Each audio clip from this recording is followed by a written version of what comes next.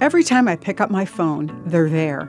Image after image, story after story about war, immense suffering, injustice, and overwhelming need. I'm Bonnie Sala with Reset. Today, no matter where we live, we're confronted with the reality of our own smallness in light of the needs of the world. We see crisis on the other side of the world and need on a global scale that in generations before we would have known nothing about. Now, these needs are just too big for me, and so I do nothing.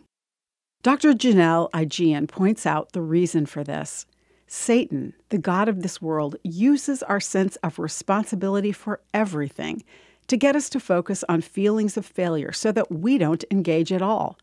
Our discomfort, she says, never translates into actual acts of love, but Scripture gives a path to fully engaging with the needs of the world.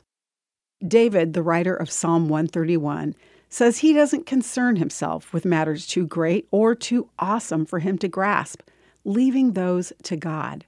Instead, he quiets himself like a little child and puts his trust in God. We too can rest in the love that God offers us and trust Him to give us a strong sense of what is and what isn't our work. This is the path to peace in the midst of suffering. The small thing that He is calling you to do is the only thing you need to worry about. Think what you can do is just too small? Think again. Little offered to God can accomplish much. I'm Bonnie Sala with Reset.